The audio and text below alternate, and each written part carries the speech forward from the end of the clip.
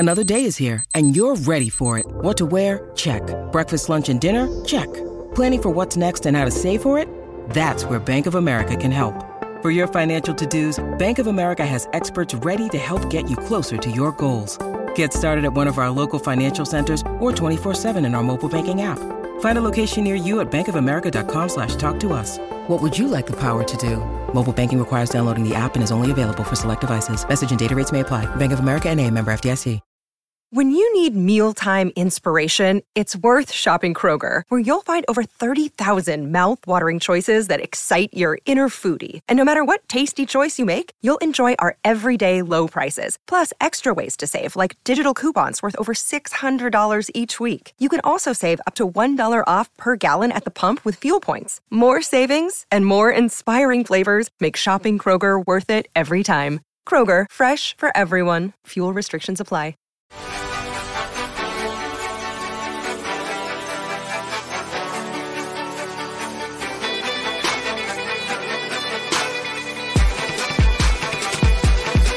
The show goes on. This is the official show on the Fish on First podcast channel with me, Eli Sussman, managing editor of Fish Stripes, covering your Miami Marlins every day in our own way.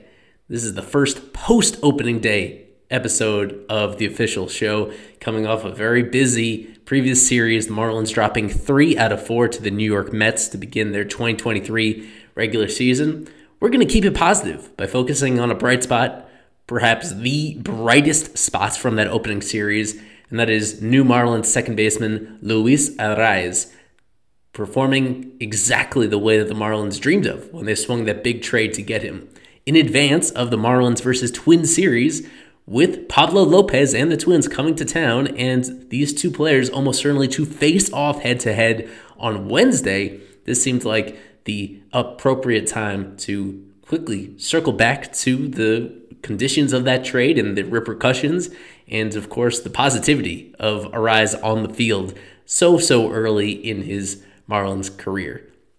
A reminder, we have rebranded this podcast channel, Fish on First. If you're looking for Fish Stripes and you're frustrated and confused, you can't find Fish Stripes, trying to clear that up. This is still all of us, all of our programming on the audio side, right here, still the same spot you were getting it before if you had already subscribed.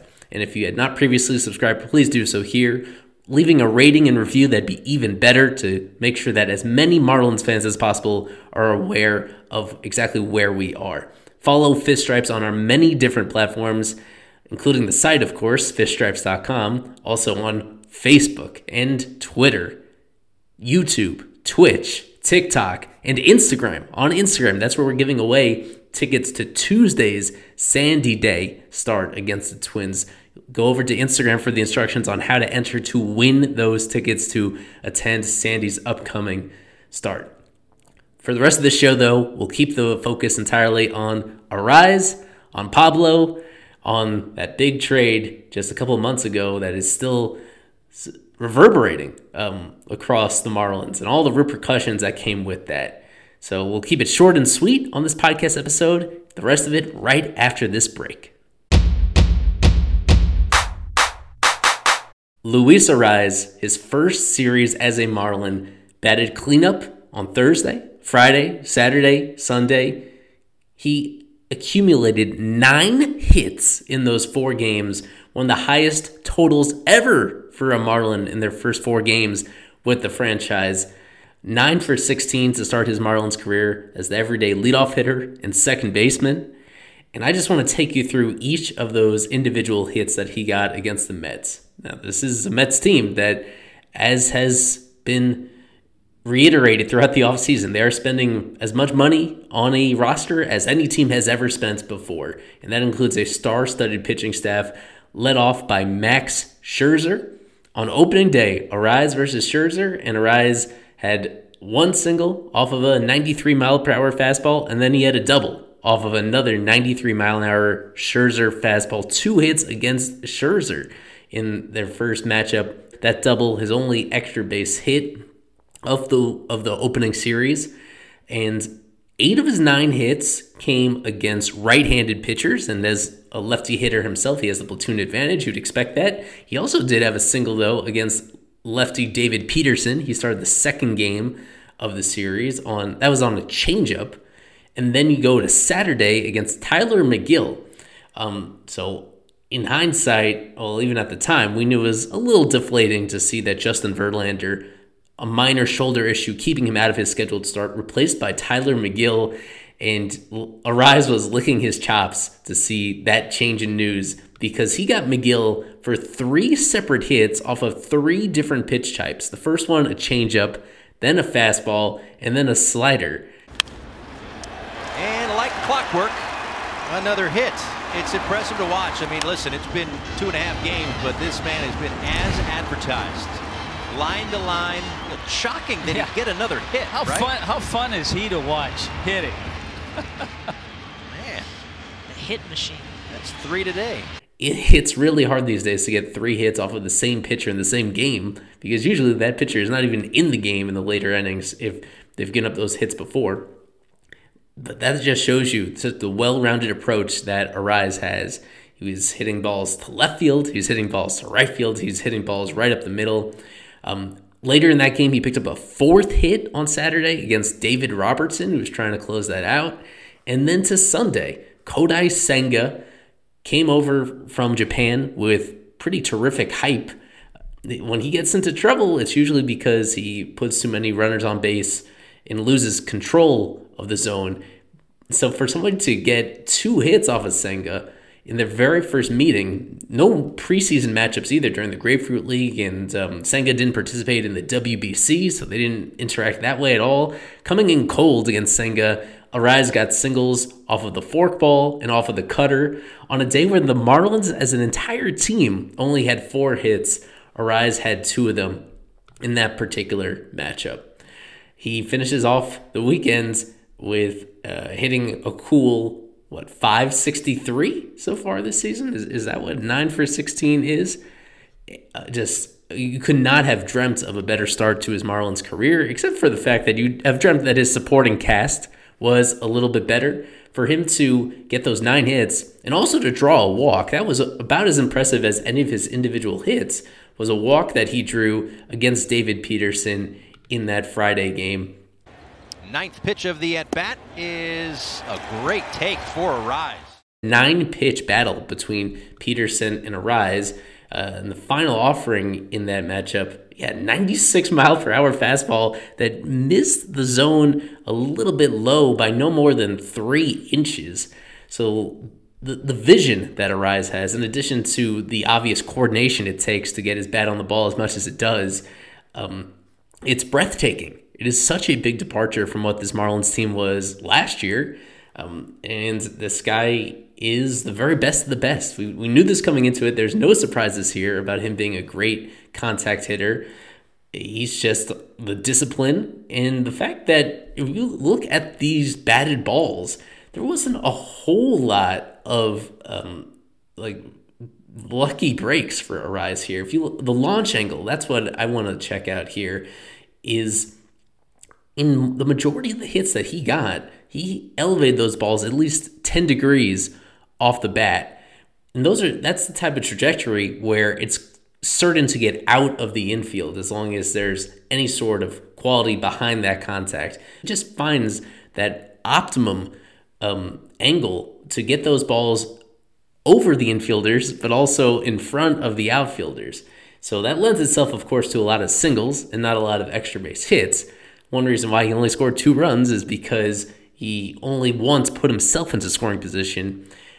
When he's stuck on first, he's not somebody that has the base running acumen or the agility to frequently steal himself into scoring position. That's going to be a storyline to follow with the enlarged bases, with the pitch clock, with the limitations on disengagements that pitchers can make from the mound during the course of a plate appearance. How many of these guys with middling speed are going to become actual aggressive base runners? The very, very, very early indications are that Arraez is going to continue being who he has been, which is somebody that attempts to steal no more than a handful of times during the course of the season. To this point, I'm just extremely impressed. This is coming from somebody I'll get to in a moment who was not a fan of this trade for what the Marlins, a 4-player trade with the Marlins giving up 3 of those players to get this player in Arraez, who last year was primarily a first baseman. That's pretty much aside from designated hitter, first base is generally the easiest position to fill efficiently via other trades or via free agency or by converting one of your own internal solutions from a more difficult defensive position to there. You generally do not want to be going this far out of your way to trade for a first baseman. But that brings me to the defense. The early impressions of Luis Arraez's defense are nothing but positive. The reflexes that he shows, the quality of his throws at this point in terms of both accuracy and arm strength are at a more than adequate level. That's kind of what you were looking for with Arraez. It was weird to make this decision to dislodge Jazz Chisholm Jr. from second base. If you're going to do so, you better have one of these many other second basemen playing it at least an adequate level. And to this point, it's hard to point to any mistakes that Arraez has made through those 4 games. And he has played every moment of those first 4 games against the Mets. So we've had a decent sample, at least, 15 or 20 defensive chances that he's had with the Marlins over the course of those games, at least 20. And to this point, he's doing his part on that end as well. Bounce to the right side. Arraez makes the play. And for the first time in 2023, it's a Marlins win. The first for Skip Schumacher. And kind of fitting, Tommy. It's a 1-run win for the Marlins. A 1 run. We saw great defense. We saw the long ball. And congratulations to Skip on that first win as a Major League manager. 1 strikeout for Arraez during that opening series. Strangely enough, it was against Brooks Raley, the reliever who threw a 91-mile-per-hour fastball that got a whole lot of the plate, right down the middle, a little bit higher than the middle of the zone. Not the type of pitch you'd expect him to swing and miss at. Being clear, even though he's one of the hottest hitters in the league at this particular moment, it doesn't necessarily mean that he's going to reach a new level of performance. What I'm seeing right now is the version of him that he was in 2022 when he was an all-star. As you know, he was a batting title winner. He was a American League Silver Slugger. Overall, almost 30% better than a league average offensive player when you adjust for his league and his ballpark conditions. And I think that's what the Marlins got, is somebody that they felt everything he was doing last year was repeatable in this new era. On top of everything else, with the infield shifting going away, they felt that he would continue to make as much contact as anybody and find a whole lot of holes to exploit in defensive alignments. So far, so great. He is as advertised for this team, and I'm excited to just watch him as everyday second baseman. What I've noticed in just from seeing some other commentary from Marlins fans is that they enjoy watching this guy. Ideally, you want to be winning these games.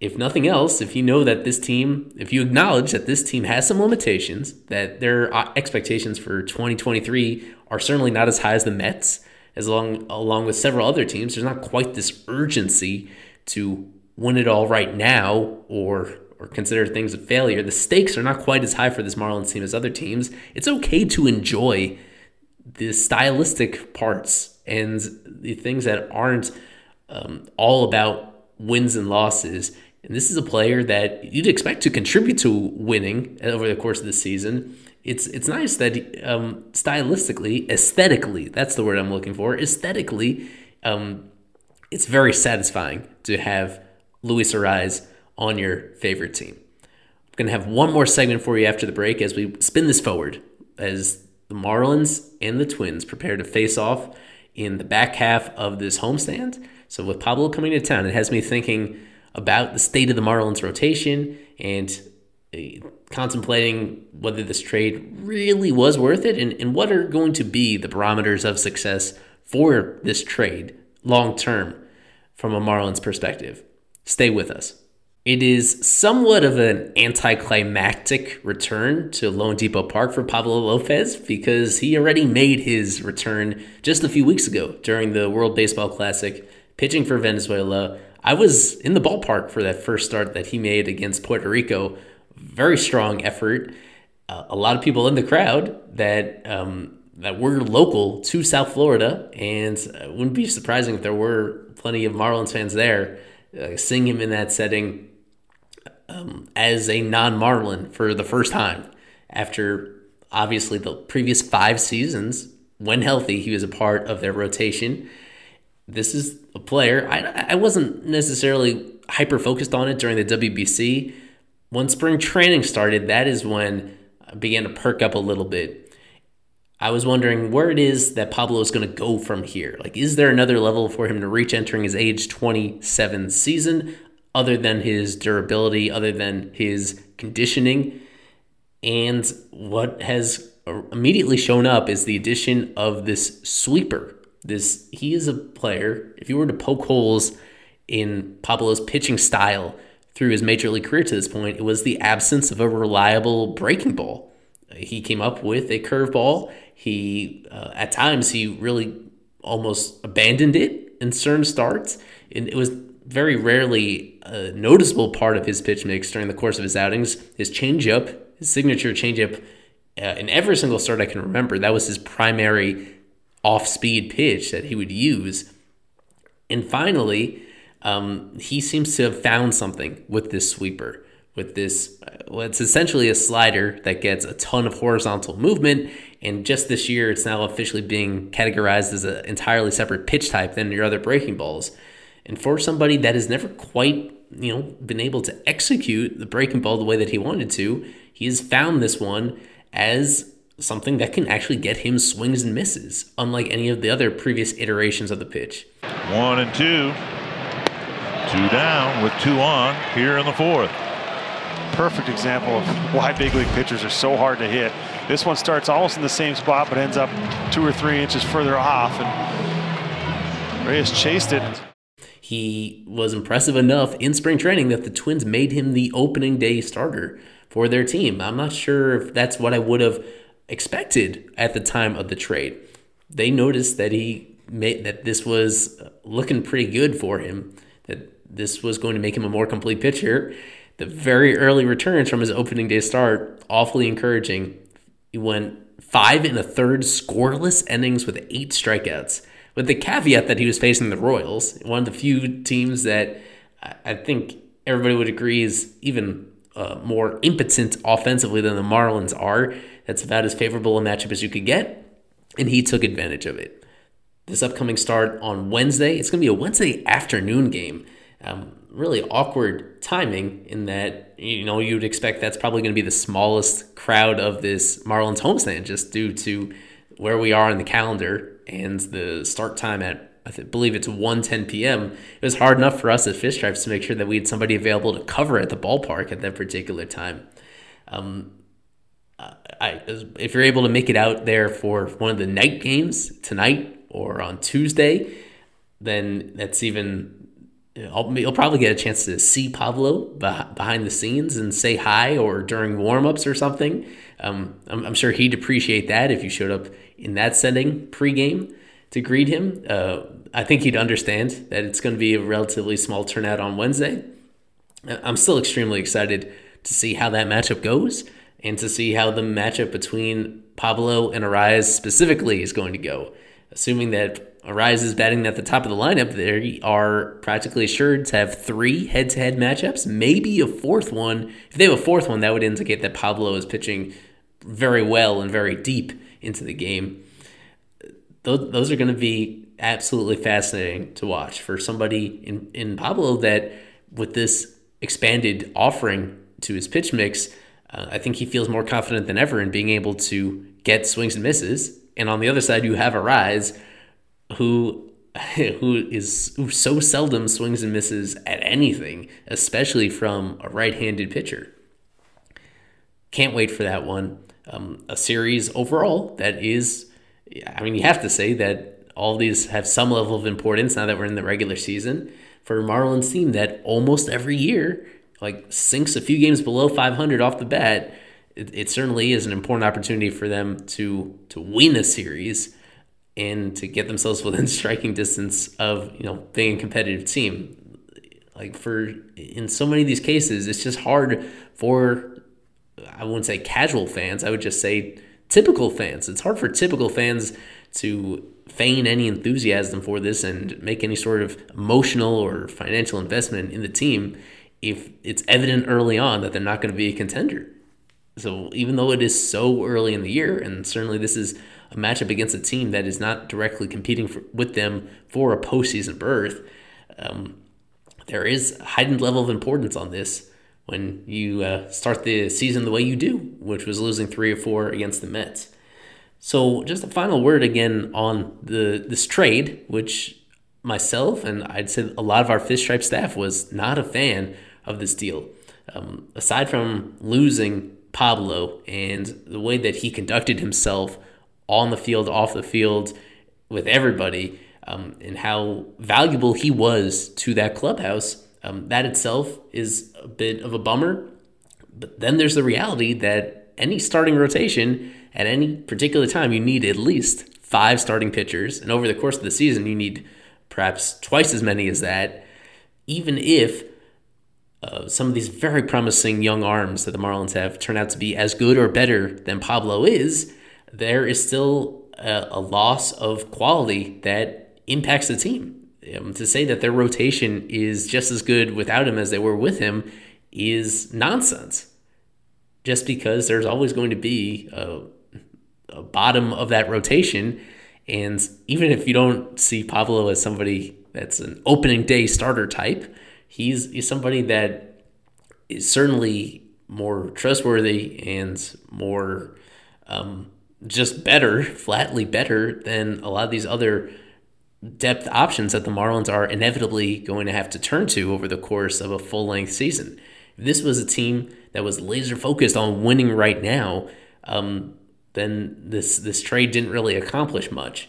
And to be fair, I think just about everybody recognized that it's not all about 2023, that it is important to have a medium-term view as well and see somewhat of a multi-year window in which something can pop when all the stars align and when all the luck goes in the team's favor. They weren't only making this trade for the right here and now. It was valuable to see that Arraez had the additional year of club control. The thing that really stuck with me is why the Marlins felt the necessity to include infielder Jose Salas and also young outfielder Byron Churio in that deal. When you add it all together, it seemed to me that they gave up just more value than they needed to that is going to come back to bite them. Because at this moment, it's still not a complete team, and it's doubtful to be a contending team this year. They're going to have to make additional moves to get themselves to where they want to be. So either that comes with spending more of Bruce Sherman's money, or it comes with trading some additional talent that they have in the organization to address the major league level. By making the deal the way that they did, they have less minor league depth with which to use in potential trades. So the path forward is very murky, in my opinion. As well as things are going with Arraez, I'd say that there still is some anxiety about exactly where the team goes from here, unless they have some improbable breakouts, and unless Arraez really is reaching a new level of offensive expertise, even beyond what he showed in Minnesota. I think the next question is exactly how long he spends in a Marlins uniform. Still 3 years of club control for a player that's only about to turn 26 years old. Never too early to think about a contract extension that would actually keep him here throughout his entire prime. That's going to be a conversation for another episode. We'll wrap it up right here. I've been Eli Sussman with the Official Show. We still have a whole lot going on here on Fish Stripes on our website, fishstripes.com, and here on the Fish on First podcast channel. Check out the live streams before every single series, Fish Stripes Live, simulcasting on YouTube, Twitch, and Twitter. And speaking of Twitter, your support to us there is greatly appreciated. Become a super subscriber for just $2.99 a month, and we give you a whole lot of perks to take your Marlins fan experience to another level and to really integrate you into the coverage that we do on Fish Stripes. So consider subscribing there by going to our Twitter profile page and clicking through to complete that transaction. We'd appreciate that. Thanks for tuning in. A more official show coming to you later this week here on Fish on First. I've been Eli Sussman. Go Fish.